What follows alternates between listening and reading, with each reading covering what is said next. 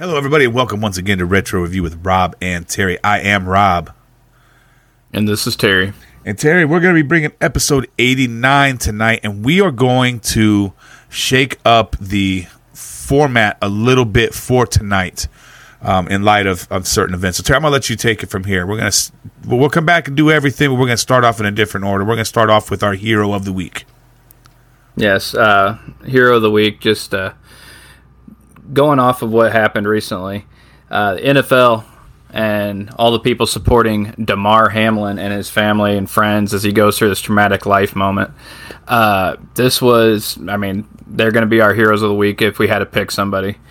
But as far as you probably know now, people listening, Damar was involved in a collision during Monday Night Football, which caused him to collapse and go into cardiac arrest. He had his heart stopped twice, but first responders were able to get it back, and he's currently getting cared for in Cincinnati Hospital. The condition most doctors are thinking it is what's called commotio cordis, that's when there's a sudden direct injury to mainly the chest during a specific part of the heart rhythm. And that if it happens, it can cause an immediate cardiac arrest. It was visibly jarring watching him collapse the way he did. And it was scary. But coming out of all this, the one good thing has been that it's seeing all the great love and support, both financially and emotionally, given towards Damar. People coming together and the outpouring concern for this young man has been amazing. There's been almost $7 million donated to his charity so far. It's incredible. Yeah, Damar created the Chasing M's Foundation to use as a vehicle to bring lasting impact to his community. The foundation supports toy drives, back-to-school drives, kids' camps, and more. His original goal on that GoFundMe page, $2,500. Oh, my Lord. It's so amazing to see the outpouring of care and concern from... And it's coming from all directions, too, exactly. Which is amazing. And go ahead. The NFL also, for their part, did the right thing, and I mean that in all caps, right thing, and stopped the game that night. The coaches immediately talked and agreed adamantly that the game shouldn't go forward that night. And so I think that was the right decision, and Rob and I can definitely say that our thoughts and prayers go out to Damar and everyone in his life as they go through this difficult time, because this is just... It was scary to watch and scary to think about, and just count your blessings. Yeah, I wasn't watching the game live. I was actually up at Crystal Salon working on some stuff, and Zeke actually messaged me and said, "Hey, somebody got." You know what? I actually checked this. I was checking our fantasy score, and it said delayed. And I'm thinking, oh, I wonder if they had lightning or something. And that's exactly how I found it. Yep. And then Zeke texted me and said that there was somebody who had to be carted off the field. And so then I went and looked, and I'm like, oh my gosh, seeing the hit. Yeah, it was just a normal looking football hit, but the way he stood up and just fell over backwards is just terrifying. As a parent, it was pretty awful. I can't imagine what it'd be like to see your child out there and have that happen to them. It's just one of those. It's just like you said, the commotio cordis. Commotio cordis. Right. Yeah, and as I was watching that video, that instantly popped in my head, because I've actually read about this in length prior to this, and it happens to young men typically. Usually the average age is around 15, but he's not that far away at age 24. But taking a direct hit right to the chest, right at that specific part of the heart rhythm, right. And let's say we're counting out of 100, that heart rhythm little area is probably like 5%. Getting hit with the right amount of pressure on top of it, and also at that moment in the rhythm can cause cardiac arrest immediately. And if there are life-saving measures nearby when it happens, it's very likely a death sentence. Yeah, it's the young man's not out of the woods yet. Anytime you have to have CPR administered, that's a last-ditch effort to save your life. And so he's got a long road ahead of him. I was able to find out just a matter of hours before we went on this recording, that his family had released a statement saying there are some improvements. Doctors are seeing some things that are good markers for potential recovery. He's still in intensive care. He's still in critical condition, but some of his vital signs are returning to normal. And like I said, the man's going to be he's got a long road ahead of him to recovery. But if you try to look on the positive, he's got the outpouring of love and concern and prayers coming his way. He is employed by the NFL, so the medical costs are going to be something that's not going to cripple him for life. I would imagine This is a workplace injury. The NFL will be covering those medical expenses. He still will receive his salary. So, his family that's depending on his income is not going to be traumatically disadvantaged because of this injury. So, I mean, if there are positives to take for him and from what I understand, he's just a great guy. Everything I've read about him is that he's an upstanding man, and you don't wish this on anybody, but you definitely feel a little bit more when you know that the person's actually a genuinely good-hearted person. And like you said, with the toy drive and the way people are stepping up, and it's good to see, and I'm sure his family appreciates that. His family's even come to the defense of T. Higgins, who was the wide receiver that was involved in the play that Hamlin was trying to tackle. Some stupid, idiotic sportscaster had tried to blame Higgins for hitting him like that. Really? Oh, yeah. Oh, come on. That's a normal football play. Yeah, I'm just, and his family's like, no, that's not his fault. Do not do that. Because imagine T. Higgins is already feeling guilty enough, and if you were involved in something like that. Dude, I can't imagine what he's going through just knowing that was him that hit him. Which I guess this kind of leads me into my one and only rant this week. And like I said, we're going to get to all the rest of the stuff later, but, I think I was pretty... I've never seen anything like this. I've been watching football my entire life. I've never seen CPR administered on the field. And the whole time I've watched this video, I'm like, oh my God, because I watch it and I see what happened, and you're like, what? You try, and then you watch it again to kind of see, oh wow, that's what. Mm-hmm. And then you realize, did I just watch somebody die? And I don't want that to be. I didn't want. So I mean, this is a big, as sports fans, this is huge news. But so we're gonna get to the rest of our normal scheduled podcast. But I did want to lead into a rant, and that is, I needed to see all the love and outpouring of support for him, because I needed that to counterbalance the freaking vultures online who see any opportunity, any tragedy in the world, any incident that garners attention, to jump up on their pious little soapboxes and spout their stupid theories and their hateful targeting of people. I've seen it from both sides. You immediately had the knuckleheads and idiots who, as soon as he goes down, saying, oh, it's the jab, it's the jab, it's the, it's the vaccine, it's the vaccine. We don't even know if the man was vaccinated. You have those idiots spouting off at the mouth all of a sudden. And then you have the other ones. Doesn't make any sense. Right. The other ones who just want to be like, well, that's what football is. That's what you get for playing football. When are we going to talk? And then trying to blame the NFL for this freak accident that happened. I'm like, this is an accident. They could have been playing, it wasn't like, his sixth concussion or something. It was a freak play that happened in the middle of the game in a contact sport. And I think it was, and I wish I wrote down his name because I want to say it, but I'm not positive it was him, and I get it wrong, and then I'm labeled. But it was a former player who blamed T. Higgins, and another former player who said that this is just what the NFL is all about, and trying to make anybody who watches football feel like they are somehow complicit in the fact that this young man is now sitting in a hospital bed fighting for his life.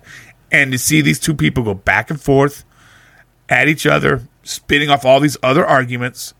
Twitter was a cesspool for a little while, other than the people shouting out and offering up prayers, which is why I needed to see that, because there are moments in time, Terry, where I tend to despair for the actual humanity of humankind. Does that make any sense? Yeah, that's kind of why I stay off Twitter for the most part. There's a lot of bad ones out there. Facebook's not that much better, but still. I like Twitter for its ability to get immediate news, like right now. which is what I do use it for. Right. And that's about all I use it for. I got caught. It caught me. Yeah. It caught me catching something, and then it's just everybody picks this. There's an old political saying: "Is never let a tragedy go to waste." And that's the way people's mindset is now. Anything that happens, they see it as a means to advance their ideology, advance their agenda, advance their little. I don't even know what the right word is. Their little mantras and their little views of the world, and they see it as scoring points, and that's what pisses me off more than anything else about people, is their inability to simply embrace just caring about somebody and not seeing it as an opportunity to advance whatever thought processes they're seeking to advance. Disgusting sometimes. So thank God for all those other people. The silent majority, or the majority that aren't on there.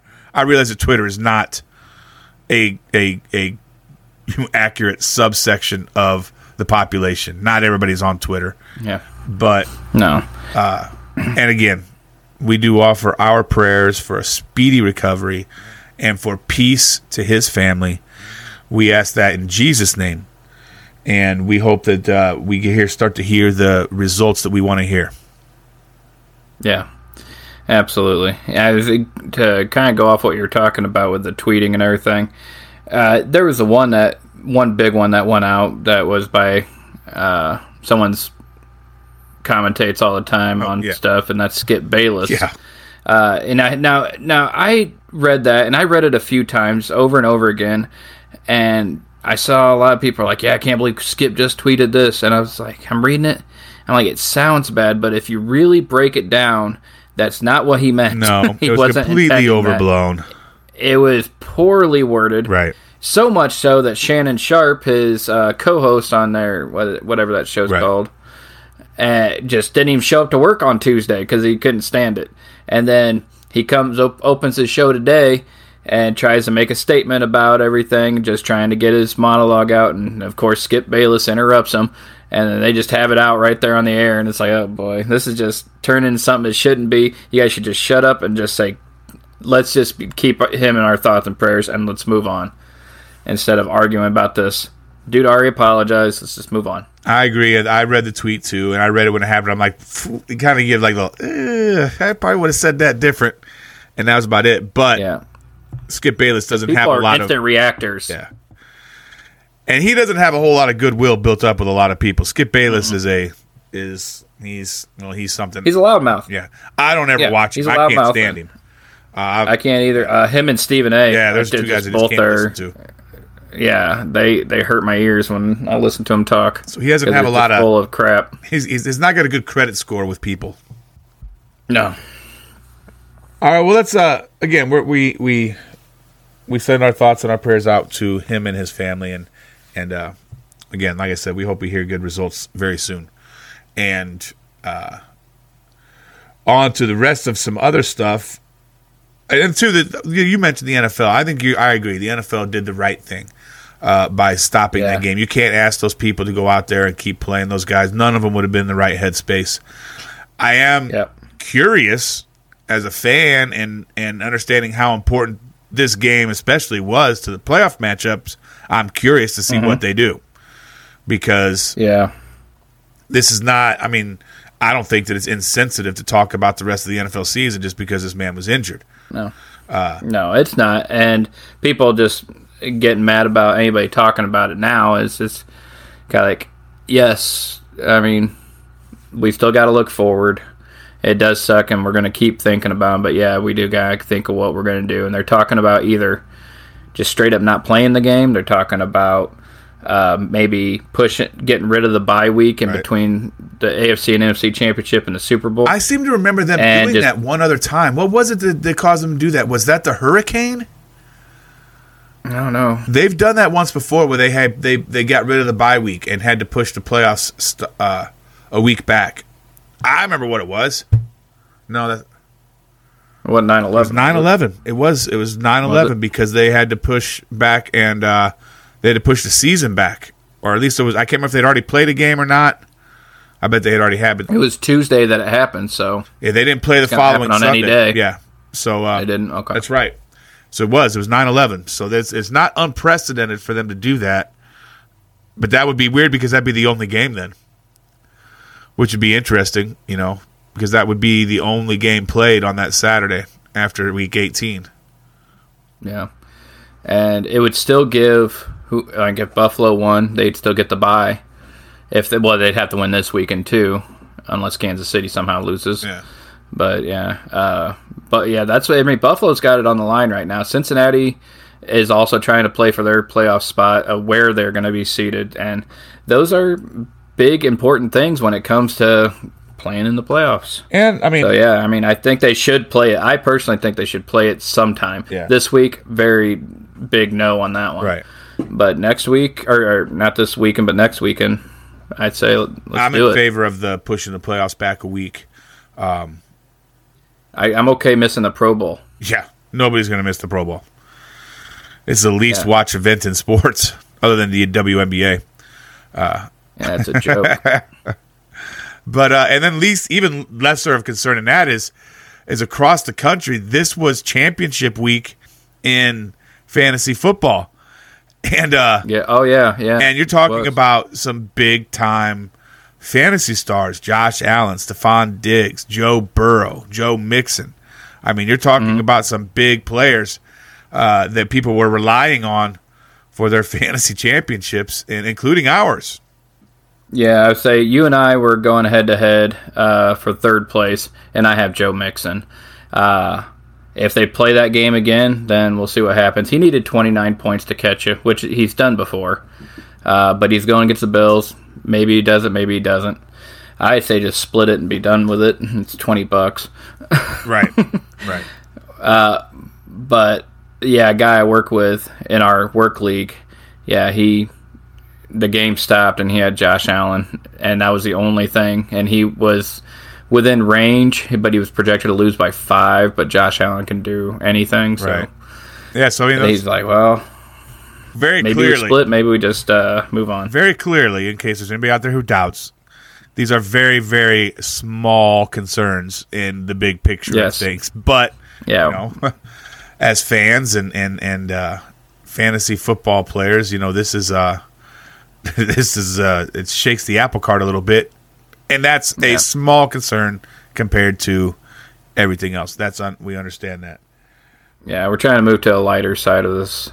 Yeah, we're trying to ease back. Well, I don't know how we get back to the lighter side. Let's do the stupid stuff first. Let's check out some select. We are in episode 89 now, Terry. 89, yeah. Which means we are 11 episodes away from having to name our top 25 musical acts. Have you even started the process? In my head, I'm just kind of, there's some like definite making it. I probably got maybe 10. Yeah, I jotted down a few. Just definitely in. Yeah. It's going to take a little bit. Question. I think we need to have guests for this one too, Terry. Oh, yeah? I think so, because I know that last time, remember, we did with the movies, we had lists from other people. I think it might be fun to have one, if not two, people join us for this podcast and run their list. So be thinking about that maybe. And we'll do it. It'll just be, we won't do the whole shebang. We'll do a quick introduction, maybe get a rant or rave, but we'll kind of jump right into it if we're going to be having everybody, because we'll have a chance to talk about every musical group then that comes up, and that'll be fun. Yes, I think it will. But yeah, since it is our 89th episode now, we're going to look at some celebrities who are 89 years old. There can't be any. Carol Burnett. All right. Yeah. Man, some of the stuff back in the day, Carol Burnett, that was better than Saturday Night Live on some of that stuff. Oh, man, seeing them break on there, I mean, they're like red in the face, breaking harder than you'd ever see on Saturday Night Live. What was it? It was Tim something, wasn't it? Was the one of the, Conway? Tim Conway, where he is trying to administer the Novocaine, and he accidentally stabs himself. Oh, that's one of the funniest things I've ever seen in my life. I can still watch it now and just fall apart and just laugh out loud, literally, and watching that because it's played so well. Yeah, I think I have that compilation of like a season or two back there on the shelf behind me. Oh, really? I've watched it on YouTube multiple times. Whenever I'm really if you're ever really depressed, just watch Tim Conway clips on YouTube. The man was a comic genius. But yeah, so Good Carol stuff. Burnett, she's 89 years old, along with Quincy Jones, All right. Michael Caine. Michael Caine's 89. Yeah. Isn't that No crazy? kidding. Michael Caine's awesome. Yeah, he's very, very good. Joan Collins is 89 years old. Okay. Roman Polanski, 89 years old. And Boo. exactly. I don't want to wish death on anybody, but I wish he'd step foot in America again. I wish he'd try to sneak a visit in. Pedophile. Yep. Here's another one who's just terrible, but we'll go ahead and say it anyway. This Louis Farrakhan. Yeah. Yeah. Robert Blake, actor. Really? Julie Newmar. Okay. And the only reason I know Julie Newmar's name is from that movie with Patrick Swayze and Wesley Snipes. Otherwise, I'd have never known who she was. So yeah, that's it for the 89-year-old celebrities. Yeah. Slim Pickens. Right. And you know what's weirdly it's even getting worse now with the celebrities born in that year, because I'm telling you, I cannot even, I should have written it down. I didn't have the time. How many of the people on this list are just simply YouTube stars?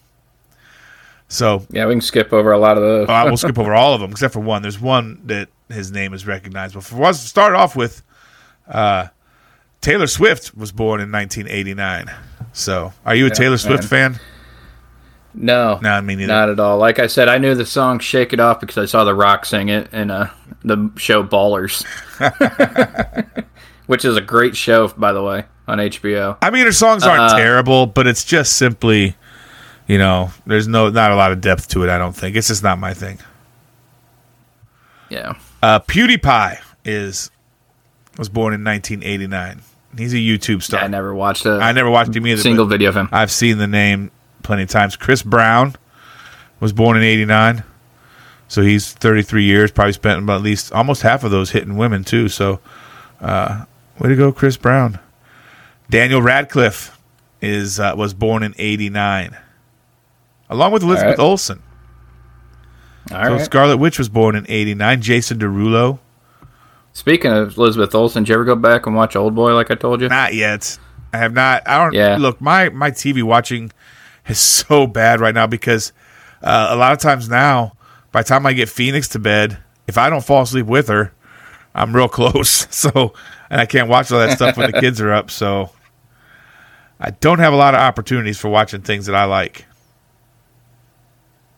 But let's see. What's Tyga, the rapper, was born in 89, along with Joe Jonas. Okay. Bebe Rexha, who's a singer. Let's see. There was one other section here that it was somebody I knew, I thought. Maybe I am wrong. No, there was an athlete. I know he's on here somewhere. Hold on a second. I'm scrolling down. Cam Newton was born in 1989. Really? He had his time in the sun, and he's already done. Yeah. Well, his career dropped off a cliff, didn't it? He had like a running back end to his career. Running backs just stop one day. They just can't do it anymore. Yeah, well, he was basically a running back, quarterback. Right. But, yeah, he could run and throw fairly well. And then, just the throwing went, the running went. And it was like, that's it. All right. He's useless now. Right. Well, I'm sure he's not useless to somebody. Well, I'm just saying it's a pro quarterback. Right. All right. Well, we already did our rant, so let's go on to some raves. I have one rave this week, Terry. What's that? I did smoked wings again here recently, which I haven't done for a while because, like I said, most of the people in my house they prefer the air fried version of the wings because they like them crispier. Yeah. But I decided we had wings. There were wings on sale at one of the grocery stores here in town for cheaper than they've been in a while. So I bought 2 packages of them, air fried one package, decided I'm going to smoke the other. Well, I actually went and I basted them in wing sauce before I put them in the smoker. Really? And then smoked them till they were done and then tossed them again. Oh, Terry, it turned out very well. Really? And I didn't even use anything fancy. It was just Sweet Baby Ray's wing sauce. So All right. and so like I should have tried them without even tossing them in an extra sauce but that smoke flavor was so strong still, even if I tossed them in the wing sauce, and there's just that extra little bite. And so all I did was put Probably smart to do more sauce on it to kind of counterbalance, because wings come out with a really strong smoke flavor. Yeah. And it just seems like every bite's just whoa. But if you toss them in another sauce, it balances out a little bit more, even if it's the same sauce, just more of it. right, and all I seasoned them with was garlic, salt, and pepper. So, and then put the sauce on them and put them in the smoker and let them go. I mean, dude, that's basically one of my raves this week. I made my ribs yesterday. Oh, did you? And yeah, and they were fantastic again. I keep hearing nice- about these things. I've I never know. tasted A nice- these things. Nice crust on the top with the glaze over the top of that, and smoked them a little longer. I think I'm going to go even longer next time. Just put more glaze on it. I don't know, but yeah, they always seem to turn out pretty darn good. So, and yeah, just love smoking the meat. It's great. Yeah. Hey, did I ever mention to you how I think marinara sauce is no longer the good dipping sauce for mozzarella sticks? What is? Wing sauce, or, well, to be more specific, Sarah had gotten like a coupon for 2 bottles of B-Dubs sauces at Okay. Walmart, and she got medium and Asian zing. And we were eating wings and mozzarella sticks one night playing games, and I just took it. I was like, I'll just dip in the wing sauce. I was like, dude, this is so much better. And then I did the Asian zing. I'm like, this is even better than that. Really? I've never tried that before. I don't want anything else with mozzarella sticks anymore. And speaking of mozzarella sticks, you can buy a big giant box of them at Walmart. You get like 80 or something like there in the box. So you get several uses out of this one box, because I can't remember what it was cost, like $10, $12 or something like that. You go to the restaurant, you buy like 6 mozzarella sticks. It costs like $6, $7. Yeah, that's for sure. And then we got our sauces here, and we got freaking 10 times that in mozzarella sticks. Have you in the ever air made fryer. them yourself? And they're great. Yeah, not worth the effort. No? Okay. I was just curious because we get cheese sticks, string cheese sticks all the time. I was wondering how hard it would be. It's not. Just batter and fry anything, Yeah. But yeah, it just wasn't worth the effort when you can get the frozen ones, air fry them in the air fryer, and man, yeah, they turn out just as good. And still, Okay. I love it. You ever heard? I saw a joke one time, or a meme maybe, where a person's like, "You expect me to eat 6 cheese sticks in one sitting? That's disgusting." Oh wait, they're deep fried and dipped in marinara. I'm in. So Yeah, I'll take 6 of them, please. right. So yeah. I tried to do. I was gonna do tonight. I did a pasta and sausage with spaghetti sauce and some green chilies and tomatoes, and put it all cooked it all separate and put it all together. Topped it with a bunch of cheese and then put it in the oven just till the cheese melted. I thought about smoking it, but till the cheese melted. But I didn't know if I get away with that with everybody. Yeah, you said you didn't like mac and cheese, so I think everybody else would like a smoked mac and cheese if time ever came. Not in my house, but because not everybody else loves the smoke flavor. So I'm trying to ease them into it. Though. I'm trying to win them over. I keep cooking things out there and like, oh, try how good this is. Like when I made those wings, Crystal really liked them, but she liked the way they taste, but she prefers the crispiness of the wings. So, and I still haven't figured out how to do that in the smoker. You smoke them, you bring them in, fry them real fast, and then feed her. It still keeps the flavor, the smoke flavor. Isn't that the whole point? Absolutely. Because you're just flash frying them. So you can't do that in the air fryer, though. You got to actually do it in oil. I suppose you could do it in the air fryer. I wonder if maybe just why cook not them, the air fryer? not all the way done in the smoker, and then throw them in the air fryer. It's a thought. I'm going to give it a try sometime. See if that works. But yeah, you'll get it crispier. I haven't done it myself, but I know that's how you do it. I'm going to have to give that a shot because I love so much the flavor of smoked meat. and I could cook every meal in that smoker if they would let me. Yeah, but it wasn't so stinking time consuming. I'd do it more often, but Right. it's always on my days off because those ribs are a 7-hour process. Yeah. of getting them prepped, getting them in there, and But I'm talking cooking. about not even like big specialty dinners. Like if I'm just cooking chicken for dinner, it only takes if it takes 40 minutes to cook it in the oven, it only takes it another 15 or 20 in the smoker. Yeah, So that's true. I just think about having to heat up the smoker all the way before I can even put them in there, and I don't know. When I get home, it's more of I'm done. Gotcha. I want to cook something a little faster. right. All right. Did you have any raves, Terry? Yeah, one other one. It's just being able to get extra time with the kiddo during Christmas vacation. It's been pretty great. My days off, we were hanging out and just having fun,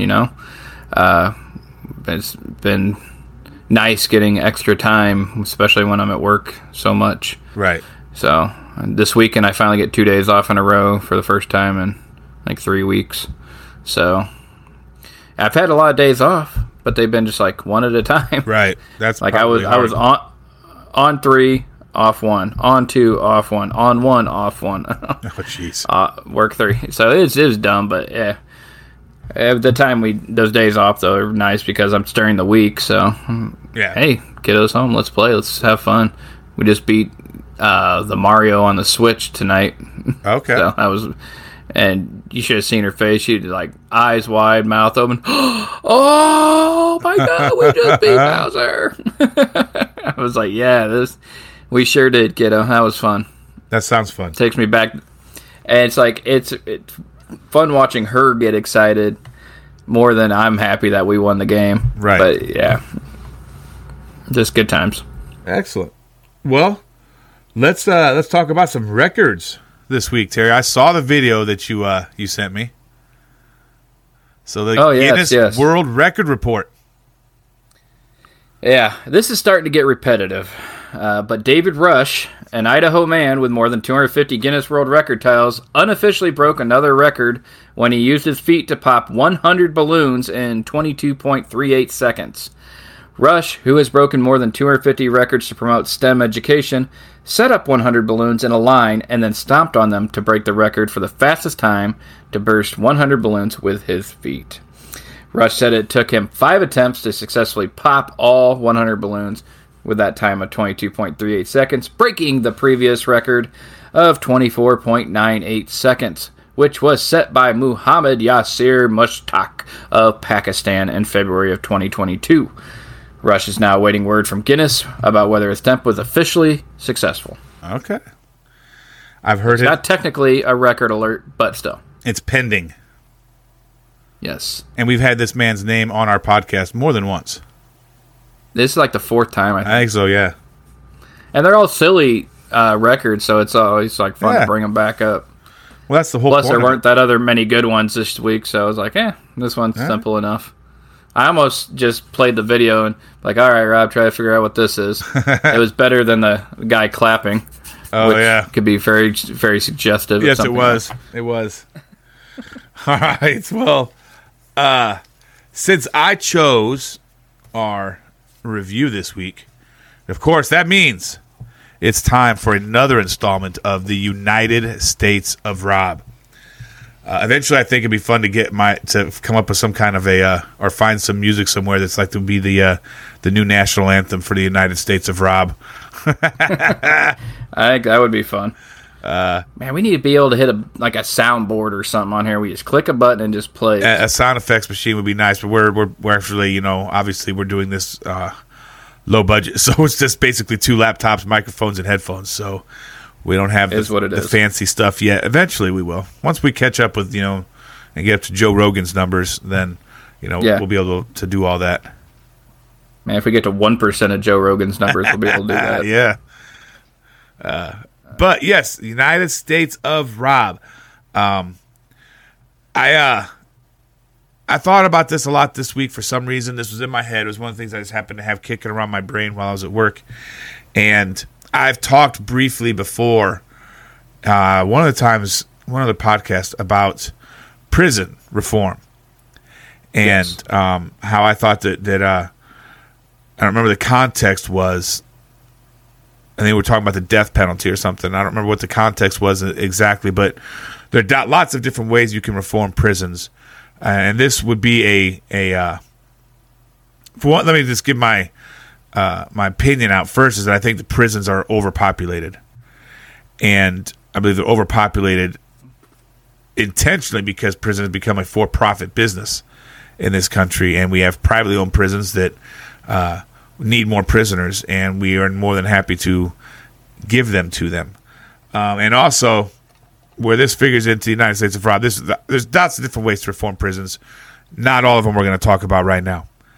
There's one idea that occurred to me this week that I think would help a little bit with easing how many people we're sending to prison each and every year. Now, I think the prison sentences in this country are excessive. I don't understand what you get. How are you better reformed because you spend 10 years in prison as opposed to 5? How does 10 years in prison make you a better citizen than serving 5 years in prison? So I think it's arbitrary. And I think it's BS that it's controlled by, if you should have had a better lawyer. Right. Yeah. That is one of the dumbest things I have ever heard. Well, if you had a better lawyer, you would have gotten less time. Right. No. So, and I think that the prison is it doesn't create upstanding citizens. It creates more criminals. You don't go spend your life with other criminals and come out, wanting to be a welder. You know what I mean? Yeah. So that's the foundation of where my thought process is on here, is that we're sending way too many people to prison. I don't want to hear the crap about, well, they committed the crime, they should do the time. That's fine, but you're not doing it.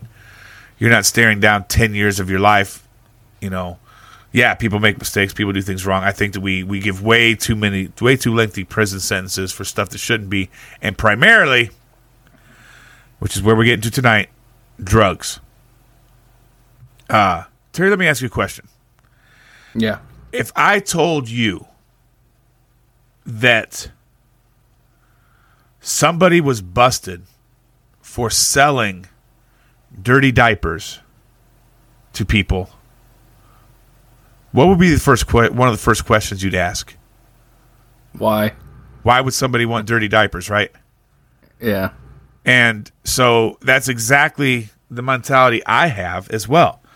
If you were to tell me, if I was to find out, so-and-so was selling dirty diapers to people for $20 a pop, I'm like, who wants dirty diapers? Now, if you extrapolate that to how we look at the war on drugs, it's a supply and demand issue, so to speak. If you wanted to be cynical, you could say it's very American in the sense that it's a consumer-based capitalist endeavor. I don't want to be that cynical, but I wanted to highlight something. We've spent so much time and effort and money in this war on drugs that we are not winning, by the way. There's no metric that shows that we are winning the war on drugs in any way.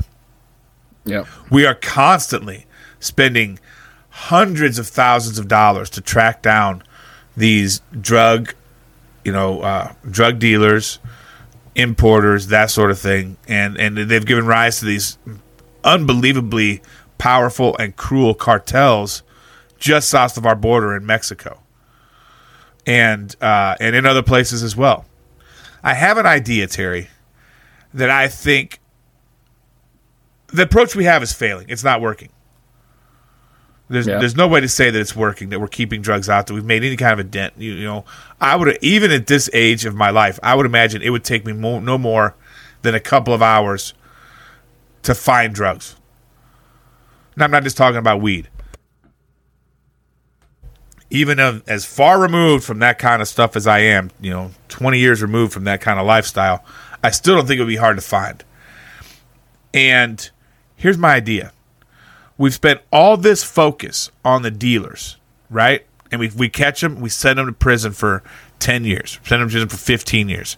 You get 20 years for dealing fentanyl, whatever. And so we fill up the prisons with all these people selling drugs. I don't know the percentage, and I should have looked it up, so I regret that, the percentage of incarceration for drug offenses as opposed to other offenses. But it's got to be pretty high. It really does, because you hear about those a whole lot more than you hear about any others. What if we switched our focus from the dealers to the users? The dealer doesn't exist without the user. For example, I used the diaper example earlier, and that's the point. I chose that one specifically because it's so farcical to think that somebody would want to buy dirty diapers. So there would be no reason for a dirty diaper salesman. Here's my proposal, is that we come at the users. So, look, in most states in this country now have backed off users completely. They won't even prosecute. Not most states. There are several states that have decided they're not going to prosecute any kind of possession. And in California, they won't prosecute you for small possession of any drugs. Right now, really, you can have heroin in small possession. If I remember reading it right, I could possibly be misspeaking, but maybe it was proposed and didn't pass. But the mindset is to use the user as a means to get the dealer, right? You catch somebody. Let's say, for example, before it was legal. Say it was right now. If I had it, if I was to do such a thing, if I was driving around, and I had cocaine on me, and I'm pulled over for a traffic stop, and they find it, and so they're going to use that as leverage on me to find out, well, who did you buy it from, right? They want to find the dealer. Here's the thing: what if you switched the effort of the drug war to the user? Now, anytime someone is caught with drugs, they're prosecuted, not in prison. I'm not favoring prison for this. They're sentenced with heavy fines, community service, and they have that mark on them, their permanent record. Okay. Now, eventually, you hit enough of these users, word's going to start to get out. Hey, man, if you get caught with this, you're in a lot of trouble. And if they track and they find the dealer, I say you don't arrest the dealer. Here's where it gets weird, and you may have to check me on this. Okay. I have a feeling that a lot of the dealers, police know who's dealing drugs. They just haven't been able to catch them in the act. Right? Okay. They know who's suspected. They know who these guys, I say you follow the dealer, and every time he sells to someone, you don't arrest him. You arrest the people he sold to. Two advantages to that. One, you're not sending just people people to prison for a long time, because you're not going to send these users to prison. You're going to give them community service and heavy fines, right?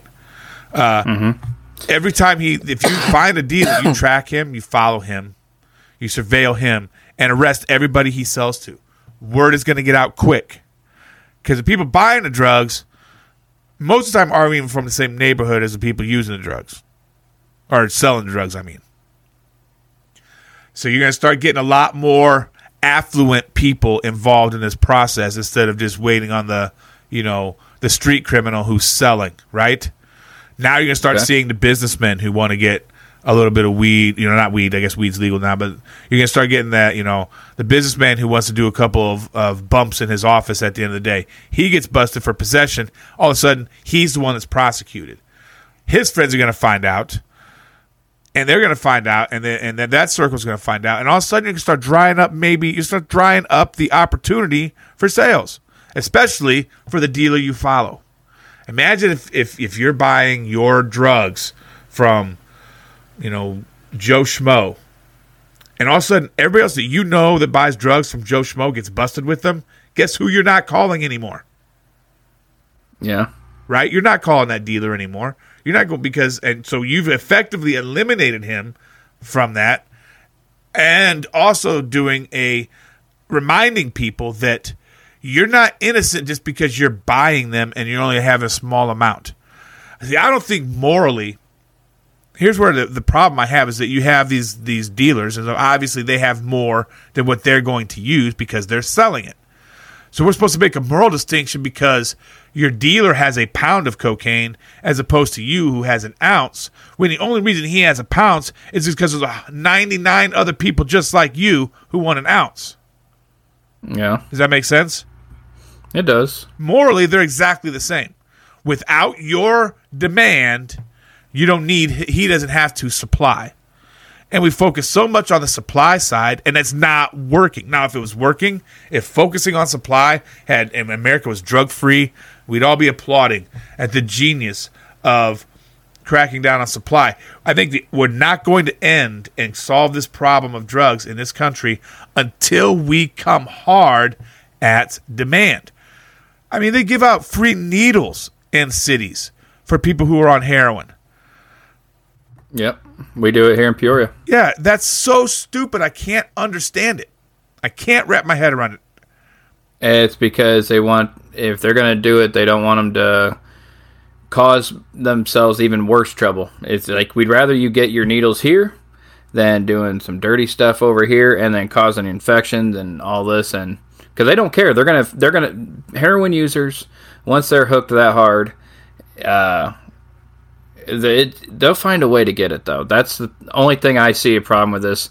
Even if, that dealer doesn't work, I'm going to work tirelessly to find someone else that can hook me up. And a lot of these folks, I mean, I don't want to just assume, but a lot of folks sell off a lot of stuff they have. They spend all their money on these drugs, and they can't even survive. So these fines are going to be a joke to them because they're like, I can't pay that, and I don't care because I'm on welfare anyways right now. And I don't see that working because they'll find a way to get it, and they don't care because the need outweighs the consequences. I mean, we personally know someone that's been to prison but got back into it. The need outweighs the consequences. Even they know what it's like in prison. The need outweighs the consequences, and that is the only thing I see a problem with. And going after the dealers hasn't dried up the supply. No, and it's a really, really tough thing to try to figure out. And I think they're going to find a way to, no matter what, just keep it going. So I don't see it stopping anytime soon, no matter how they change it, whatever way they do it. But take a genius to figure this out. I don't claim to be a genius, but I can say that the often stated definition of insanity is trying the same thing over and over again and expecting different results. And we've been doing our war on drugs for 40 years now, since the 80s, since the Reagan administration. 42 years of a war on drugs, and we've not gained an inch. We've not gained any ground. Our strategy is not working. And like you said, we have seen the direct effects of drug devastation from people that we know, people that that we know well. So it's not like we're speaking out of a place of complete, unattachment. We've definitely have seen this up close and personal. Mm-hmm. So where I'm coming at this is from a place of, how do we win the war on drugs? Well, the strategy we've been doing for the last 40 years hasn't worked. We need to come up with a new plan. Yeah, I don't know. I don't think it's going to be figured out in our lifetime, to be honest. I mean, you watched that. Did you watch that Dope Sick yet? Or like I said, I can't watch it. Yeah, I get it. Yeah, that was wild. I mean, fentanyl, and that was the drug company that was doing it. Right. And so we got billion-dollar companies that are doing it as well, and people are finding a way to get it. So, and that's another. Where there's a will, there's a way.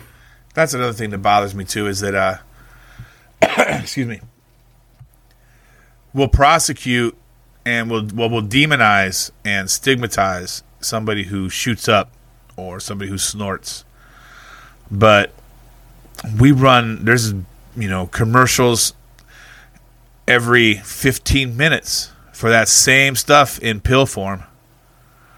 So it's perfectly okay for some housewife in Indiana to be on 17 different antidepressants and everything else, and because they're prescription, nobody thinks about it at all.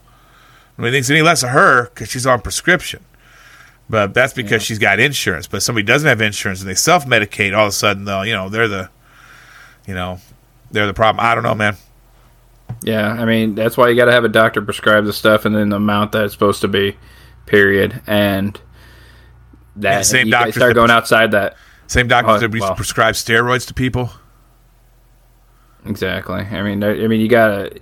Not everybody's going to be perfect, but there's going to be a lot of good doctors out there, and you got to try to hope that yours is one of them. Yeah, that will keep an eye on that stuff and be very cautious. And I've seen a lot of patients so angry with their doctor because they refuse to give them any more of a certain drug, and it's like, well, I mean, it's probably for your own good, so your liver doesn't shut down because you're taking pain medication and you want more of it because it's not doing the job. Well, guess what? They're not jumping it up because they don't want to kill you, even though you think it will help, and not necessarily the only factor here. So, as far as all the other stuff out there, I mean, it's going to be there regardless. They're going to find a way. They're always going to find a way, and they get more and more creative all the time. All the time. Well, how do you stop it? You don't. I mean, it's happening. They just bust what you can and try to keep it slowed down a little bit, but it still gets through, and you know it's going to. That's why there's so many movies and documentaries and shows about this, because it is a problem, and it's a problem that isn't going away, and it won't go away, because the need is there for these people that use, and they can't get clean on their own, and they just consumes them to the point that they don't care. They will find a way to get it, and sometimes very, very bad ways of finding a way to get it. Yeah. Well, let's not get too depressing. You know what? Sometimes you're saying that it takes, these people have to go on a journey sometimes to get what they want, right? Yes. They do. You're laughing at me. I know where this is going. Well, we saw three men go on a journey this week in the movie. Oh, Brother, Where Art Thou? A loose interpretation, reimagining of Homer's literary classic, The Odyssey. Terry. Very loose. Very loose. Very loose. Basically just a couple of characters thrown in. And it's like, oh, there's the Sirens. Oh, there's the Cyclops. Sort of thing. This is a great movie. I love this movie. It made my top 25. Terry, you had mentioned last week that you had not actually seen this before. I had not actually seen it, and I watched it 2 days ago on my day off. And I really wanted to get into this movie, man. Early on in the movie, I was laughing at certain things, but after a while, the second half just kind of dragged on for me. I was into it that first half. I was loving it, and then it seemed like it dragged to the end. I mean, it was moving, but the interest it just seemed almost repetitive. That sounds dumb, but I know it wasn't repetitive. But I don't know. It was fine. It wasn't a bad movie. It wasn't an amazing movie in my opinion. All right. But it was my first time seeing it, and it came out 22 years ago now. And so if I had seen it back then when it first came out and I watched it multiple times, maybe like The Office, it just gets better with age. You definitely pick up on some things on repeated viewings. But let's get through the stats on it first, and then we'll talk about why Terry likes to poo-poo on things I like. I don't know why you pick the stuff that I'm not going to like. I'm trying. I thought you would like it. This is a funny movie. I mean, it's a well-written next movie. Next week podcast, I know you're going to like. So okay, because I care about you. All right. Well, Oh Brother, We're Out There was released on February 2nd, 2001. Rated PG-13 with a runtime of 1 hour and 47 minutes. It stars George Clooney as Everett, John Turturro as Pete, and Tim Blake Nelson as Delmar. Also features a couple of not cameo, but supporting appearances by John Goodman and Holly Hunter. Directed by Joel and Ethan Coen, made on a budget of $26 million with a worldwide gross of $71.8 million. So, basically tripled its budget. Yeah. I think I saw this movie. I think I remember seeing this movie in the theater. Really? Yeah. And I remember laughing, just loving it. Well, you know me, I love classic literature. So when I heard Yep. that there was going to be a reimagination of the Odyssey, I thought it's such a great story that, have you ever read the Odyssey, Terry? I've never read. Come on. No, I've never read the Odyssey. It's not written by Dan Brown, so. Yeah, I saw the one with Armand Asante back in like the 90s, limited miniseries or something. Okay, yeah. All right, well, anyway. I remember enjoying that. It's a classic story. It's got all the traits of what we now know as like adventure stories, adventure, overcoming adversity, the hero trying to get home, that sort of thing. They become tropes. They were, concepts that have been around for thousands of years. And so I was excited, and I remember seeing it, and I loved it. I love this movie. I think this movie still makes me laugh when I watch it in points. And so that's why I chose it. That's why I put it on my top 25 list when we did our movies. Now, comedy certainly is very subjective. Different people laugh at different things. So I'm going to try not to hold it against Terry that he apparently didn't like this movie as much. Hey, I have cow getting hit by a car in my good, so I mean. Yes, that was a great scene. That came out of nowhere. I'm like, what? That was fantastic. Let's get right into the good. I have lots of good. And I'll start off with, I think the writing in this movie was amazing. I love the way they talk. I love the way the little quirks that the characters have, even vocally. I did appreciate that for sure. I will agree with that. I liked the way it was written. I did like the way, just the way they talk. I enjoyed all that. I don't know why it gets me, Terry. I don't know why it's so funny, but I still, after he says it once or twice, like when they're at Pete's cousin's house and they're in the barn, and all of a sudden the cops show up, and George Clooney keeps saying, "Damn, we're in a tight spot." I don't know why that kept making me laugh after like the second time he said it, because it's like the whole situation is definitely escalating. But he still has the same response. Dang, we're in a tight spot. And I'm just like, the first he just hears him outside. Then they're yelling at him. Then they're shooting at him. Then they set the barn on fire, and it's all still the same. We're in a tight spot. I'm like, that just made me laugh. I do like that. And, yeah, the fact that if you did it once or twice, it'd be one thing. But they did it like 4 or 5 times. Yeah. And it's just like... And it's just the same response no matter the level of danger they're in, which I thought was just... I thought that was funny. When Delmar was repeating something over and over again, that kind of made me chuckle too. I can't remember what it was now. Delmar makes me laugh throughout the whole movie because you always laugh at the buffoon character. And when I was trying to give you away using the quote last week to tip you off to what we were doing, the scene where he says... what were they?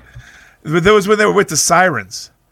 And they wake up and Pete's gone. And it's just his clothes there.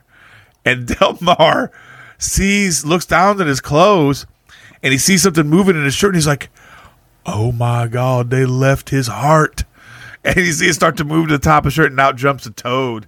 And he's just like, oh my God, they turned him into a horny toad. And that line gets me every time. So I thought it was great performances by all 3 of the main cast members. Yeah, they did a fine job.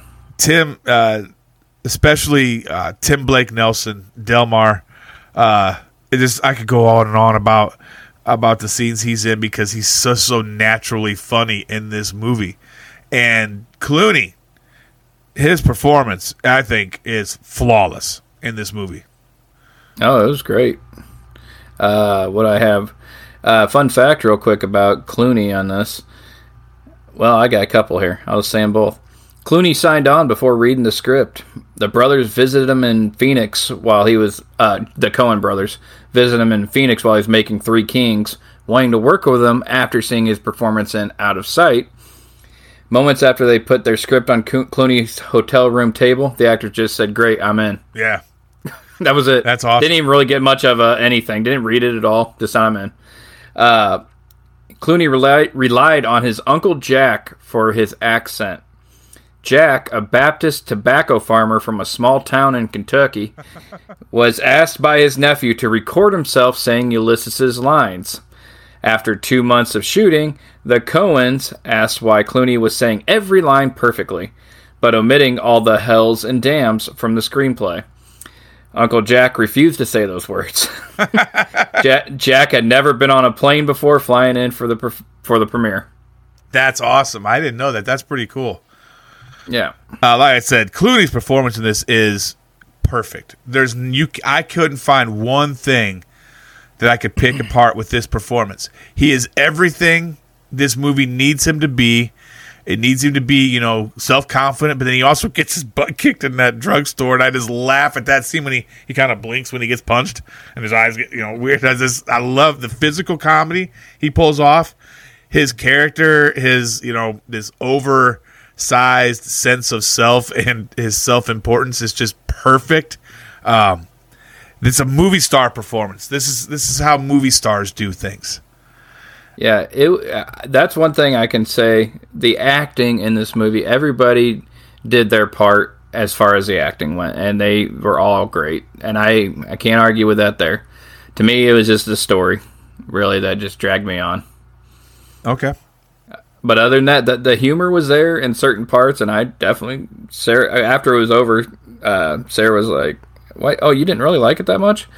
And she's like, "I heard you laughing multiple times." I'm like, I mean, there were some funny parts in that I definitely got me to chuckle, but yeah, as a whole, the story was what just, But I don't get me wrong, I thought it was all right.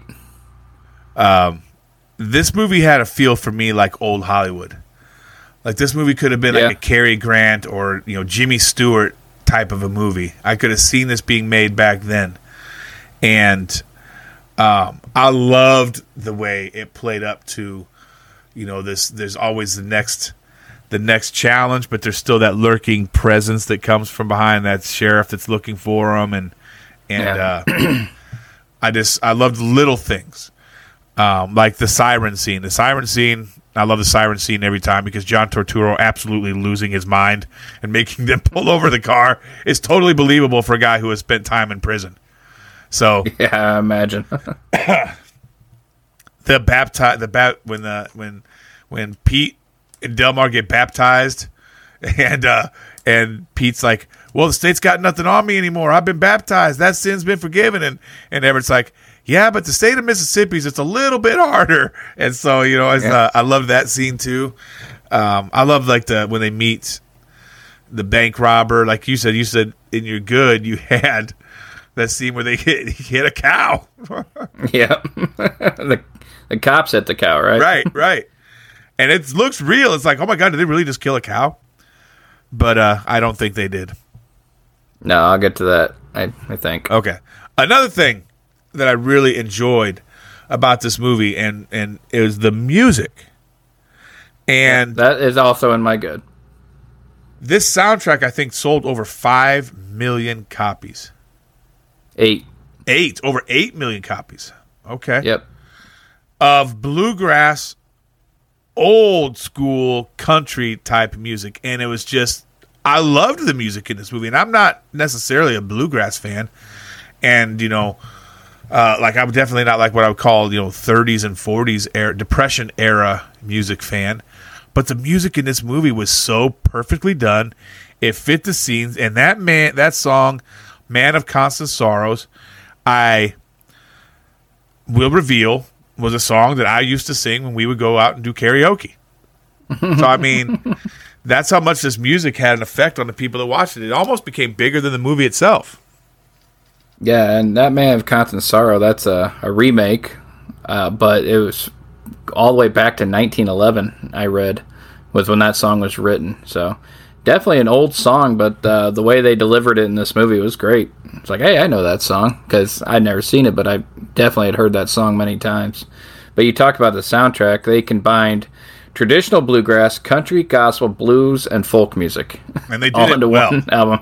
Yep. And they were the first movie soundtrack since 1994 to win the Grammy for Album of the Year. Really? What was the one in 94? Was that Bodyguard? It's about that time, but I don't know. I feel almost like Bodyguard was a little earlier than that. All right. I liked it made me laugh. This still made me laugh too, watching the last concert when they put on the fake beards and John Turturro's dancing in the background while Delmar is singing is hilarious. Turturro just goes for it in this movie all over the place. Yeah, I love that. I like that dude and everything. Yeah. It was The Bodyguard, by the way, 94. Okay. Lucky guess. But yeah, I love his dancing in the background. I love George Clooney's a good lip syncer. Turturro, not so much. When he was doing his yodeling part, yeah, you knew it wasn't him. What was that? Tim, what's his name? Tim Blake Nelson. Delmar? Nelson, thank you. Yeah, he was actually singing one of his songs. Was he really? Mm-hmm. Yeah, so but with Turturro, he's going, you know, it almost like the director was like, just go bigger with it. Just go crazier with it. Be a little bit more unhinged with it, and it was his whole performance. And especially when they're trying to make you believe he's singing, you just didn't buy it. But you kind of bought George Clooney. He was a good lip syncer. All right. I liked, too, the little visual of the one politician where you find out the genesis of the phrase run out of town on a rail. Which I thought was very interesting to see visually what that meant. And then you realize it was just a simple act of humiliation. Yeah. That it was about social humiliation, and to see it, you know, because you've heard that phrase before, run out of town on a rail, but I have the visual representation of what that actually entails. You realize, okay, this is along the same signs as people being put in stocks. It's just to humiliate them as a deterrent from whatever they were doing that got them in that situation in the first place. All right, Terry. Did you have any other good? No, it was music, cow, and the humor.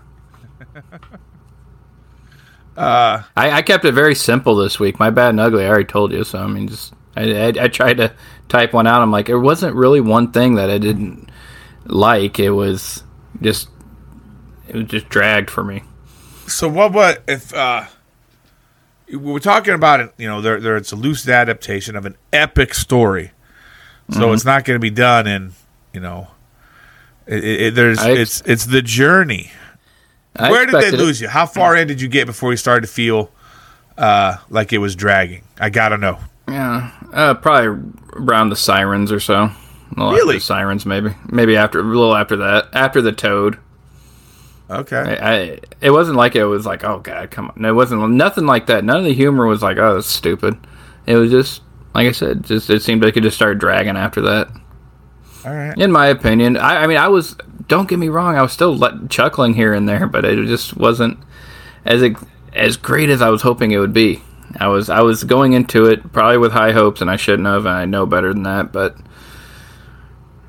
maybe if I watched it again. There are things that you catch that I've seen this movie several times. It's one of those movies I could throw on. I used to throw on when it was DVDs. One that I kept close to the DVD player because, you know, I just have it on in the background kind of sometimes. John Goodman's character, the Cyclops, Big Dan. I love the scene where he takes them out for the picnic, and they're just so clueless. Everett and Delmar. Delmar's got the toad that he thinks is Pete with him, and you know he's there. He says, "Oh, thank you for you know the extra food. I was still feeling a little peckish." And so he just, I love the way he's talking the whole time. He just reaches up and breaks off the branch of the tree while he's talking about sales and all these other things, and just hits Delmar in the head with the branch. And Everett's like, what kind of point you trying to make there, Dan? And I'm just like, I thought that was just hilarious. He just didn't get it until he got hit in the face. And I love that. I love that scene. And see, that kind of humor is more funny to me the more I watch it. That's why I liked Napoleon Dynamite, because first time I watched it, I was like, "What is this?" And the more I watched, I was like, "Okay, this is funnier each time I see it." And I think this movie might do the same for me. Yeah, I hope so, because I love this movie so much that it kind of hurts me a little bit that you didn't like it as much. I also like the scene towards the end when Everett comes clean and tells them, because Pete confesses that because let's fill our audience in. When during the siren scene, when his body's missing, it means that the sirens like drugged him up and then like hogtied him and turned him in for the reward. And so he was sent back to the chain gang. And when they do re-free him, and he confesses that he told the police where they were going to be going to seek this treasure, that Everett told them there was this treasure worth $1.2 million that he could get, but it was going to be sunk by this dam being constructed. And then Everett comes clean and says that he just needed to get out of prison because his wife was getting ready to marry another man. and Pete's like, I had 2 months left? 2 weeks. 2 weeks left. 2 weeks left. He says, they're going to give me 50 years. And Delmar's like, well, I guess they'll give me 50 years too. And Pete's like, I'll be 84 years old when I get out. And Delmar smiles and says, well, I'll only be 82. And I laugh at that line every time, because Delmar's just got this like look of, oh, wow, this is great. I'll only be 82. All right. I had one bad, and that was, well, you're probably not going to even agree that this is bad. Why was there never a sequel made to this movie? I want to see these 3 characters again. I know that, I mean, you could go from the Odyssey to the Iliad if you wanted to. Yeah. And I don't understand why there wasn't. This movie was critically, well received. It was financially well received, and I just wonder why they into that at all. Huh? Did you read into it? I didn't read into why there wasn't a sequel, but I would imagine that the Coen brothers they moved on. Did you have something in your fun facts that hinted as to why? No. Oh, okay. I would love to see these characters again because, like I said, they work great together. Yeah, there was a great pairing of Clooney and Turturro and Tim Blake Nelson. So I would like to see them on another adventure. What happens after he gets married? Maybe something happens and they have to come help him again. And I liked seeing them together. Ugly. This is a stretch. I was trying to find something ugly because, like I said, I love this movie so much. This was a stretch, but in the Klan scene towards the end of the movie, and they get their hoods ripped off and their faces have been are dirty and they're mistaken for being black. Is that technically blackface? I don't know. Their faces were darkened. Yeah, but they were just dirty. Okay. Like I said, it was a stretch, but I mean the color guard is colored. I laugh at that line too. The Grand Wizard, because they're trying to free their friend, who's the guitar player, who's about to be lynched by the Ku Klux Klan, and so they see the color guard for the Klan off to the side, and they attack them and take their robes, and they're following their friend down this path that they're going to take him to the gallows, and they're telling him they're going to.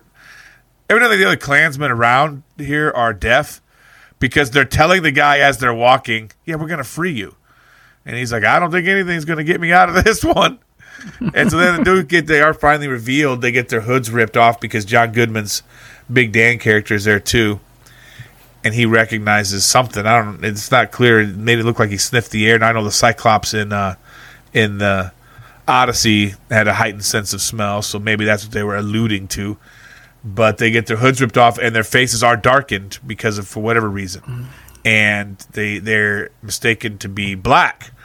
So I had to come up with an ugly, and was that technically blackface? Well, you might be interested. This wasn't in my facts, but I did read that a majority of the extras that were used in the Ku Klux Klan scene were in fact black. That's awesome. And they said, and what most of them were saying, they're like, "This is so crazy right now. It's so bizarre. Right? It's so weird. I don't know, man. It's weird. Just be all around all that all at once, looking around. I mean, that it carries a heavy symbol for the black community, Absolutely. and that's.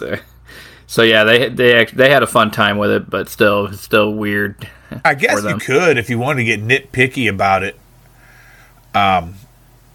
That scene being played for laughs, you could nitpick that a little bit. The Klan scene.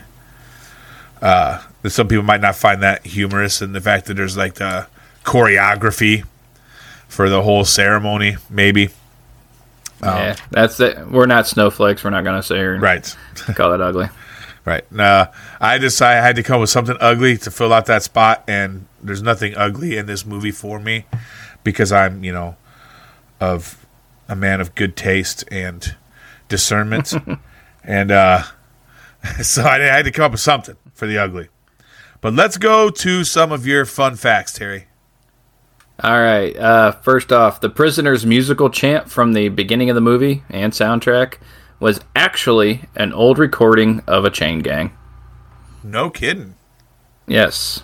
So it's a very old recording from like 1910, 1920, something like that. That's they were playing the actual recording in the movie, or they were singing what they were singing? That's what it says.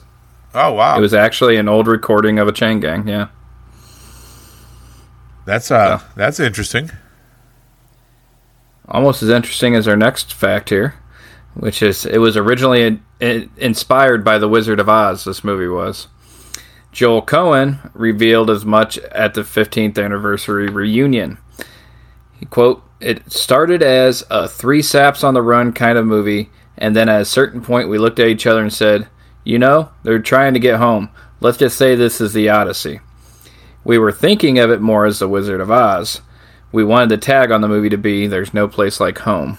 Oh, I can see that. The Tin Man, the Cowardly Lion, and the Scarecrow. Yep. So who's Dorothy then? I don't know. All right, or even Toto. Anyways, but yeah, that leads into this next one. The Coen brothers never actually read the Odyssey. Tim Blake Nelson read it twice while attending Brown University. Before they asked him to play Delmar, the Coens sent Nelson the script and asked him for advice. The two used the comic book version of the Homer's epic when writing their script. Oh my gosh, that is hilarious. Yeah, like I said at the top, it's loosely based on the Odyssey. Yeah. Yeah, the directors are even loosely doing everything. Right. But I think these guys were genius in the way they wrote this movie. So whatever they did it right. It was creative. It was clever. And I definitely give you that. Let's see here. At the end, Everett's line, quote, "Finding one little ring in the middle of all that water is one hell of a heroic task," end quote. That's a reference to the legend of Theseus, who had to find a golden ring at the bottom of the ocean to prove he was the son of Poseidon. Yep. Look at you, Terry. Pulling out the mythology facts. I did it for you, bud. Thank you. Especially since we're talking like Odyssey, stuff like that. All right. Let's see here. Yeah, I talked about how they won the Grammy. The music became surprisingly a huge hit for the movie's music, and even before they'd finished the script, the Coens turned to musician-producer T-Bone Burnett, whom they had worked with on The Big Lebowski in 1998. And alongside with singer-songwriter Gillian Welch, Burnett found the songs for the movie. So yeah, and with that, they won the Grammy, sold 8 million copies. I just left that part out earlier. Okay. All right, and on to the cow fact. All right.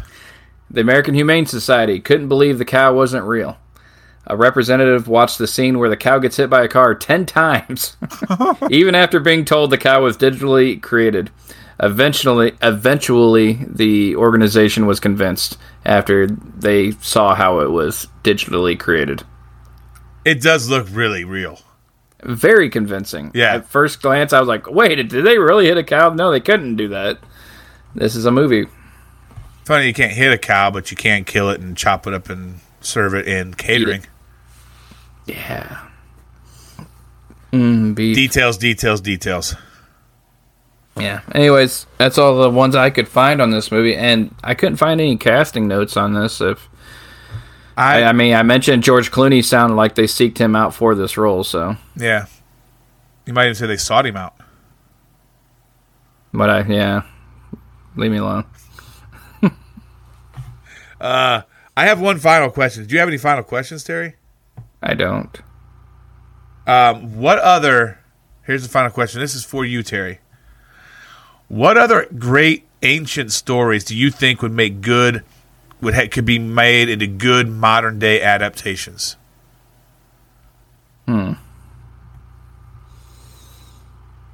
Ancient stories, like we're talking like I'm thinking way back in. Dang. I mean, outside of the Bible, which all those stories have been made into movies, I was thinking of things like there's so many movies. What's that? I said, I know what I would choose, but nobody else is going to choose it but me. Yeah, I mean, there's so many different Shakespeare things that have been taken and remade. There's so many classic works of literature that have been taken and made into a movie or a TV show. It's hard for me to find one because, hell, I don't read. And, I mean, the things I have read, which were forced upon me, like Great Expectations, which was a good book. I enjoyed it. I've never seen a film version of it that I enjoyed, but what I liked, and I guess the reason I thought of this question is because, you know me, I well established, I love classic literature, but a lot of it doesn't translate well to modern time because so much of it is placed specifically and rooted pretty firmly in the time that it's written. For example, you know, one that has managed to escape that is the famous one, which is A Christmas Carol, which it's firmly rooted in that time, but its themes you can extract it, you can change it out. You don't always have to have Scrooge be in that time for it to work, because you can reimagine it with the movie Scrooged with Bill Murray, where it's completely turned on its head and reimagined. I was thinking along those lines because you're not going to get. Well, we just did it with 1984. It's hard to transfer stuff from one era to the next as far as a movie going experience. Now the books last forever, and it doesn't matter because when you read it, that's what's great about these books is they take you to that time. You understand that time. You don't feel like you're out of place by visiting that time. But movies don't have necessarily the ability to do that as well because you don't have the narrator's voice. You don't have all the subtext. You can't hear people's thoughts like you can when you're reading the book. With that in mind, the one that I want is Paradise Lost by John Milton. And it's never been done? I don't know that it ever has been done, and it's certainly never been done. Hasn't been done in recent time. There have been, I think, video games maybe that have at least stolen the name. But as far as I know, there's never been a film adaptation of Paradise Lost because the appeal of Paradise Lost in a literary sense is because of its prose. Because it's written in the heroic English, as a heroic epic poem. And so it's the point of Paradise Lost is the language used to describe things and the way his verse and his prose goes, the way he says things. That's the biggest appeal of Paradise Lost. But the story, I think, could be translated in a right way if you reimagined it, not necessarily even just as just angels fighting demons. I think you could reimagine it in a certain way where you could use that and do something. That would be one that I would like to see somebody like the Coen brothers or another talented director or screenwriter be able to tackle. I think like you said, Shakespeare's been copied and pasted for decades now. I mean, he's 10 Things I Hate About You is basically the taming of the shrew. You've even had blatant covers like, well, William Shakespeare's Romeo and Juliet with Leonardo DiCaprio reimagines Verona in a modern time, but the characters and the dialogue are all still the same, which I thought was brilliant. And I loved that movie. You got to know there's somebody out there with a script right now. They're trying to get bought with this. I mean, it's got to be written somewhere. Yeah, someone's got a script out there. There's scripts everywhere, all over Hollywood that just maybe sit there for years. Paradise Lost is so unapologetically Christian and religious in nature that it's hard probably for Hollywood to get on board. But Milton was just a flat-out genius, and so you can't really suppress that. But that's why I would imagine there's probably not a high priority to seek the reinterpretation of Paradise Lost. Another one would be Dante's Divine Comedy, which is the Virgil, the spirit of Virgil takes Dante on a vision and takes him down into hell, up to purgatory, up to paradise. And I think that one you could do because there's so many opportunities in Inferno to basically just denounce anybody you don't like, because that's what he does when he's down in hell, is he's just meeting people, and they were people that were real figures from the time that he wrote, which is one of the reasons he had to leave Verona, because he had a death sentence because of some of the people that he put in hell in his book. Yeah, I know this may sound bad, but yeah, you could definitely make a comedy out of that, to be honest. Yeah, you could. Like a straight comedy out of it, and where people would be laughing hard, and the right writing behind it, it could be something pretty great. I mean, how much do you think that it wouldn't take much for them to put in hell where Dante encounters President Trump or encounters Hillary Clinton in hell, and you know that's going to be in there. Speaking of which, I just thought of the name. If you were to do a comedy, it's Dante from Clerks with his friend, and then Jay and Silent Bob are along for the ride too. I wonder if Kevin Smith already thought of this. I mean, you know he has a religious background. He saw Dogma, right? Dogma was great. I wish I owned it on DVD. Yeah, because none of his movies are streaming anywhere, except for Clerks 2.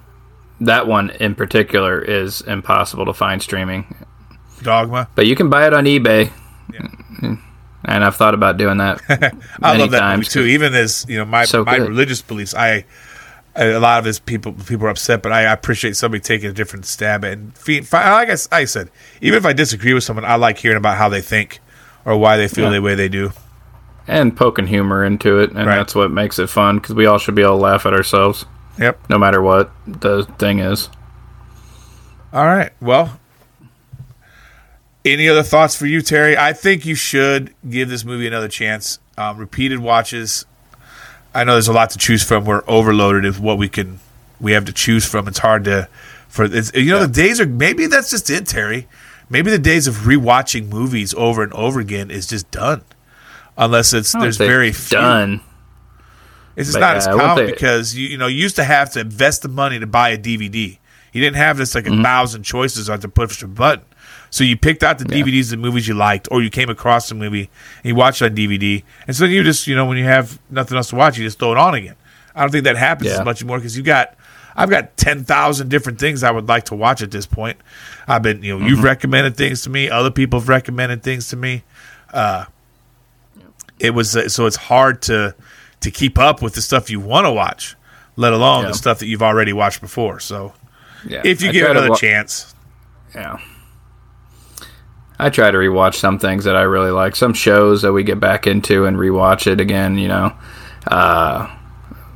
like Breaking Bad. I mean, I'm kind of due for another rewatch on that already. So am I. It's been a little bit since I've watched it twice from start to finish. So a lot of movies. I want to watch Top Gun Maverick again. I just watched it. We watched it with the boys. It's so good. Yeah. Yeah, Ruby was telling me that she saw it. I'm like, when'd you see it? And she's like, over at Grandma Bird's. I'm like, oh, okay. You saw? She's like, we watched both of them. I was like, oh, all right. Hopefully you skipped the scene on the first one. Yeah, that decision was made for me. Oh, speaking of which, So that little talk you had to have with Zeke several months back. Oh yeah. Yeah. She just kept asking lots of questions again recently. I was at work. Sarah texted me, "Hey, can I talk to her about that?" And I said, "I mean, if you want to, if you want me there, I'll be there. But if you feel comfortable doing it," and she gave her the basic details, and then of course she had the kind of response, "So you and Dad?" Yeah, same thing. You guys are weird, right? And you want to know anything else anymore? She's like, "I think I'm good for now." Yes, that's almost the exact same response Dante had. I said, "Do you have any questions about this?" I don't think I want to have any questions about that. So she knows. She just asks so many questions. She's so inquisitive. Oh yeah. And when I was a kid, it was just like, yeah, it's something. I don't know what it is, but I'm just going to keep enjoying life. But you know what? Yeah, it's. I don't know if we were even, and we were exposed to it more than even our parents were, and it gets worse every generation. The level of Eternals. They had a sex scene in Eternals. Yeah, Ruby. I remember her looking up at me, and it's all you see is from just beneath the shoulders up, and that's all you see. So it's but not they're like laying on top of each other, kissing. It's like you didn't see body parts, but that's not even the point I'm trying to make. Yeah, they're doing it, and what are they doing? Yeah, they're it's kissing.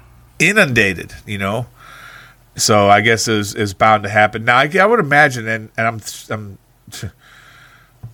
already trying to set myself up to be able to mentally prepare myself someday with Phoenix to have that talk. But with girls, you almost have to have it sooner than later because, nature is going to demand that they know what's going on at a fairly younger age now. Yeah. 11 years old sometimes. Yeah, I'm sure that talk's coming here sometime in 2023. Yeah. So, which is crazy to think about. That is so young. And, but yeah, nature demands that they're going to have to know what's going on. Boys can be oblivious for a lot longer. And, yes. But not girls. All right, well, let's move on then to our Rushmore for tonight. We decided, when I suggested this, Terry, I don't really think I really thought it through. We may share we might share 3 of them. I think so. Well, at least 2. At least 2. I thought there would be a little bit more variance to this, but we decided our Rushmore would be George Clooney performances. And he's just been around so long, but then you also realize that his career is very spaced out. So, yeah. A lot of his movies, when I was going through this list of all his filmography, I was thinking, on a lot of these movies, I'm like, I like these. I like this one. And it's like, man, I was struggling to get 4, and I was like, okay, I'm glad I got 4 because I got these 4 I actually did enjoy.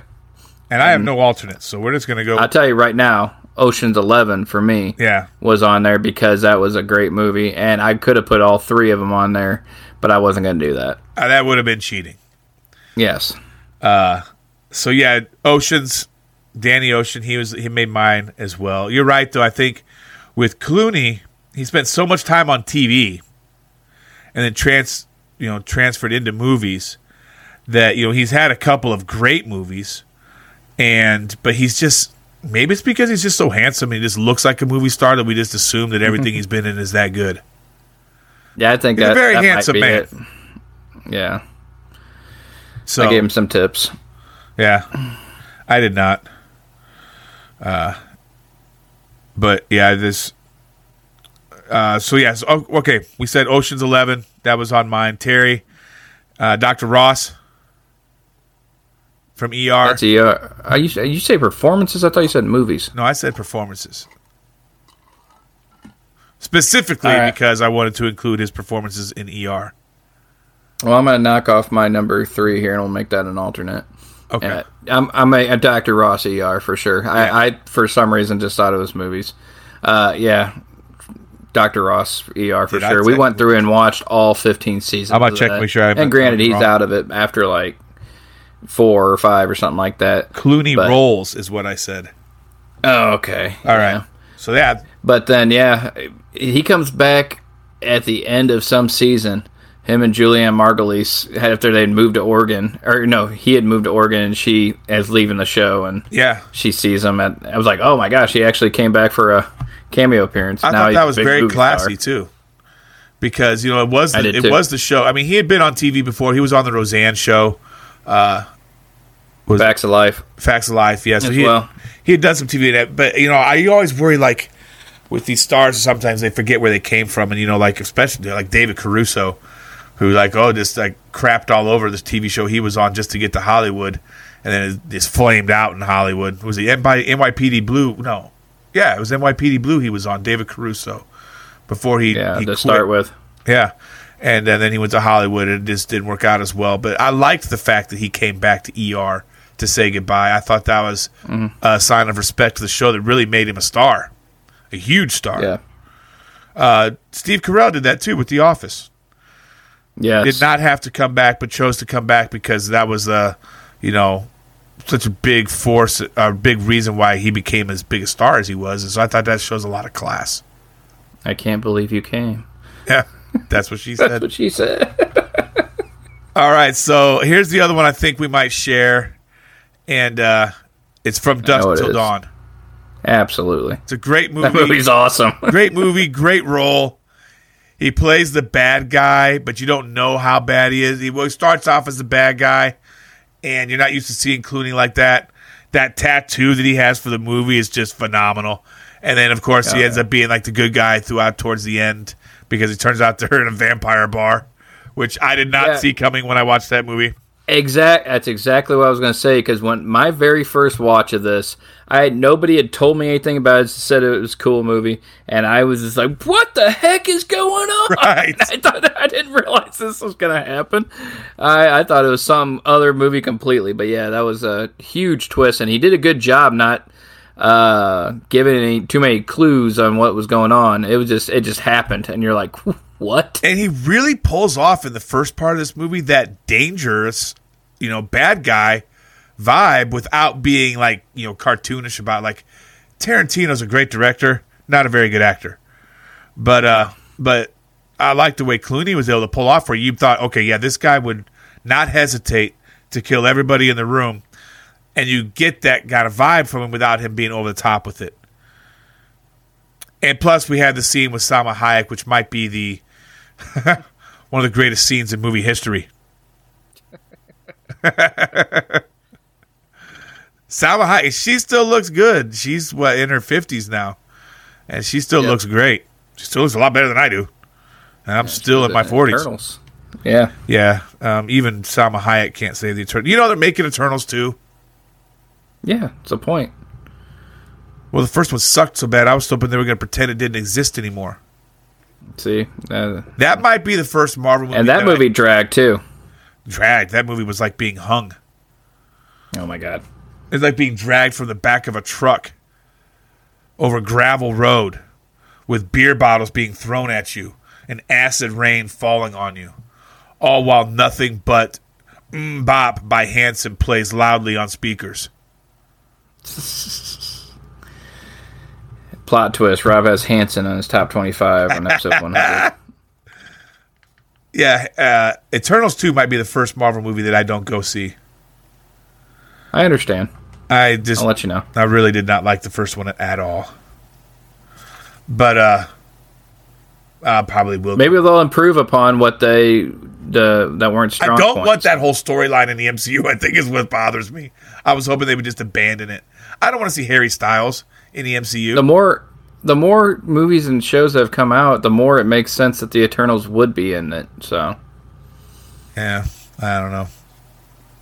It was a swing and a miss for me. I'll probably still go see it. I'm all talk because Dante want to go, and we have a tradition, and I'm not going to break tradition. Absolutely not. So, I'm just chomping at the bit to go see Quantumania. So, yeah, that'll be fun. That one will be fun. Okay, my last spot on Rushmore is one that obviously won't be on yours because we spent the last hour and a half talking about it, and I had Oh Brother Where Art Thou, which is, to tip my hat, my favorite George Clooney performance is Oh Brother Where Art Thou. I had a feeling. Mine was his performance with Sandra Bullock in the movie Gravity. Okay. He's barely in that movie. Yeah, he's in it enough. Okay. Yeah, he's in it. Not as much as Sandra Bullock, but Right. he's in there for quite a while. I guess he is in there. Now that I'm remembering it, he is in there more than I thought. Yeah. I guess it kind of he's not real in most of the movie. She's imagining him in most of the movie. Maybe that's what threw me off. Yeah, it was a solid movie. I only saw it the one time, but I remember after it was over thinking it was a lot better than I expected. That felt like it was going to drag, and it kept me on the edge of my seat too. You know, I liked it. Anyways, I was struggling to find other stuff. I also had my alternate Burn After Reading. That was just a wild movie. It was all over the place. And Brad Pitt. It was an indie. Yes, I have seen that. Yeah. Yeah, that was a wild movie. I did say, like, Oh Brother Where Art Thou was my favorite Clooney performance, but Danny Ocean is phenomenal, too. You know, we breezed past that a little bit. We didn't really talk much about it, but Oceans 11, 12, and 13 are all great movies. And Clooney was born to play a character like Danny Ocean. Yeah, he's pretty one-dimensional. He ain't winning Oscars for Danny Ocean, but yeah, he plays it very well. You just buy it. The guy's, ridiculously handsome. He looks like what a movie star should look like. He acts and talks how a movie star, it just comes too easy to him. So, he's definitely, I think, has the potential still to be one of those guys like Clark, Clark Gable, Jimmy Stewart, those kind of guys, that kind of old school Hollywood movie star type. Clooney's got that written all over him. He does. So I think he needs a couple more great movies. Maybe he needs a good sentimental one, like something along the lines of It's a Wonderful Life or something like that endures. Where I think Oh Brother Where Art Thou is going to endure because I think it's a brilliant performance. Ocean's 11 is going to endure. Dusk Till Dawn probably won't because of a lot of people won't be able to get past the fact that halfway through the movie it turns into a vampire movie, and it's not even great vampire costumes or makeup. They'll love it. So, all right. Well, Terry, tell us what we're going to be viewing next week. All right. Well, we're going to travel back to February 11th, 1999. 99. And you're gonna say to yourself that they don't know that we know they know we know. We're doing another Friends episode. Yes. The one where everybody finds out? That is exactly the name of the episode. And that was a very fun episode because the back and forth in that was just comic gold. And so I liked that episode a lot. And I told you I was doing you a service this week. I said, I guarantee you're going to like next week's choice. What season I know was Friends that is one of your favorite. Season 5. That is a episode 14. That's a great episode. That's definitely in my list of favorite Friends episodes. Yeah, mine too. So I was either that or Vegas. The one with the prom video is probably my second favorite. That one's a little more heartfelt behind it. This one is too, but it's more. I think there's a lot more humor in it as well. Yeah. But the prom video is funny just for other reasons. Chandler and Phoebe in this episode both deserve Emmys for this performance. Yes. It is perfect. Yep. Perfect. That's a good choice. I like we're double dipping Friends. Well, you said we needed to come back to it, and I was racking my brain. I'm thinking, man, do we go music? I don't really want to do a music episode before the big one. And I was like, we just did a sports one. I was just trying to think of something else. And there's one I have in mind for Ruby to come on and do, but she's got school back again, so yeah, it's going to be difficult. I was going to do that. I probably should have done it last time. Yeah. So I was like, hey, let's do Friends again. We'll get Office again someday. I like it a lot. Do a Breaking Bad episode someday. I don't know. I've been thinking about that, Terry. I've been trying to figure out which one I want to do. And others. It's hard because they're all so good. Yeah. I'll talk to you after we go off the air because there's something I want to bring up that I think we can do. But, Yeah, Breaking Bad. I would love to do a Breaking Bad episode. In fact, I wouldn't even mind doing a review of El Camino. But you can't really talk about El Camino unless you know the whole story of Breaking Bad. Otherwise, it's pointless. So, there's others that we can. Yeah, so I like. We need to kind of not forget to dip back into TV because there's so many more Office episodes we could do as well. Yeah, we can even go back further and do like season finales of things like Cheers, Frasier, Seinfeld, that sort of thing.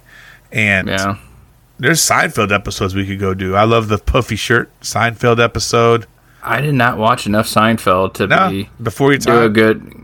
No, it wasn't before my time. It was just I wasn't into Seinfeld as much as everybody else was. Oh, okay. And I'm not gonna lie. Every time I watch Seinfeld, I crack up because the show is great. But I never went back and just sat there and went for it. And one of these days, I think I will. That'll be my go to sleep show where I just sit there and watch a few episodes of Seinfeld for months until I get to the end.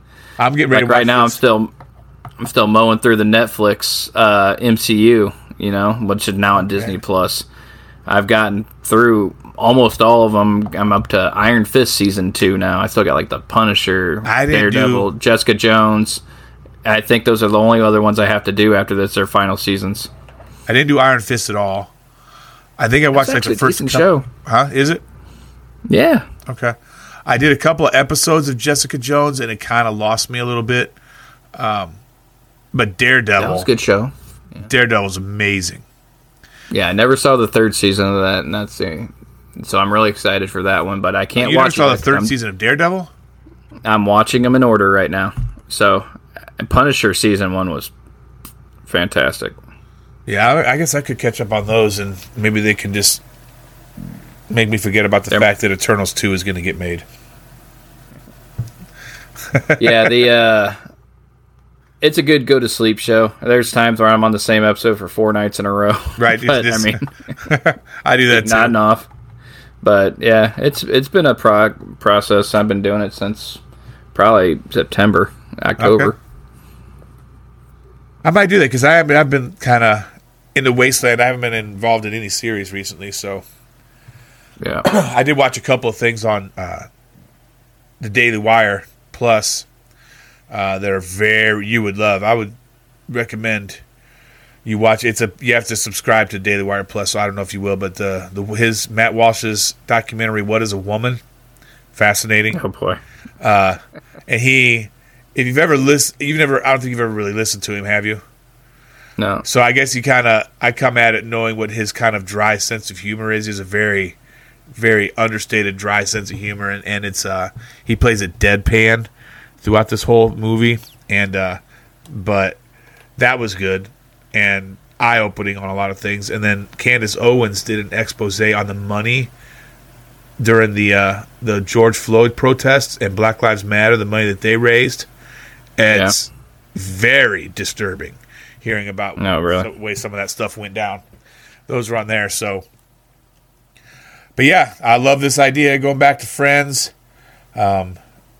Can't beat it, and this is a great episode to choose from. Good. All right. Well, did you have anything else to add, Terry? No, I think I'm good. All right. Well, we want to close out once again with prayers for not Del. I got Delmar Brand. It's not even Damar Hamlin.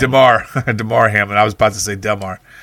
Prayers for that young man and his family, that they would that they see and experience recovery, and that he's able to completely retake his life. Maybe not, obviously, probably not playing professional football again, but at 24, he's got his whole life ahead of him.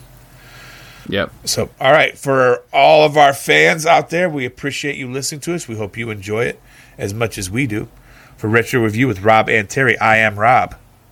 This is Terry. God bless you and good night.